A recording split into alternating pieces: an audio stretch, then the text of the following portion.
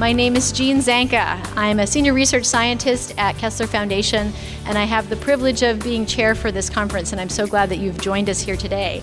I give great credit to all of you who are here in the room between the rain and having to adjust to a new venue. I'm very appreciative of you making the trip, so thank you so much for being here. So one of the reasons why we wanted to have this conference is that there's more and more research work and other observations that people have made that say that the quality of your relationships has a strong relationship with what the quality of your life will be and what the quality of your health will be.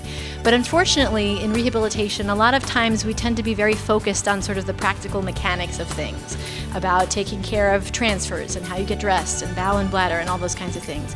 And unfortunately and unintentionally, sometimes sexuality and relationships and these other important aspects of life get lower on the list. And so today is a day for us to stop and spend some time on these important issues. Now, there's no way in the world we could cover all the important things that have to be talked about these issues in one day. We will just scratch the surface. But we hope that today can be the beginning of a series of conversations about these important aspects of life, and we're so glad that you're with us today for this.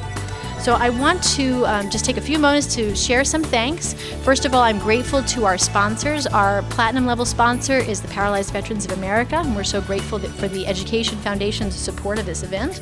We're also grateful for the financial support of Kessler Institute for Rehabilitation, Kessler Foundation, the National Institute on Disability and Independent Living and Rehabilitation Research, Hollister and Beata, as well as United Spinal, which have donated some backpacks that I'll talk about in just a minute.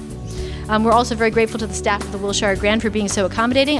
I'm also very grateful to all the many members of our research team and our colleagues at Kessler Institute who have helped provide input for this conference and are also helping as volunteers in various ways. Now, there are too many for me to thank by name. It would take forever, and I fear leaving someone out, so I'm going to beg their forgiveness for my not thanking them all by name, but they know who they are, and there'll be other opportunities for me to express my gratitude. We've listed in your packets a number of resources, and there's one in particular I'd like to highlight, which is sexualitysci.org, which was created by our colleagues at Mount Sinai Hospital, which was where I had the privilege to be before coming to Kessler. Lauren Varial, who'll be presenting later in the morning, was a key contributor to that website, and it features a number of videos and all kinds of resources pertaining to sexuality and relationships. It's really a beautifully done website, and I encourage you to visit it to extend the conversation and your learning after today's events. Interested in more conference lecture podcasts? Click on the playlist link listed in the description of this podcast.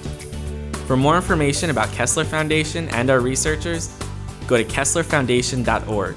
That's KESSLERFOUNDATION.org.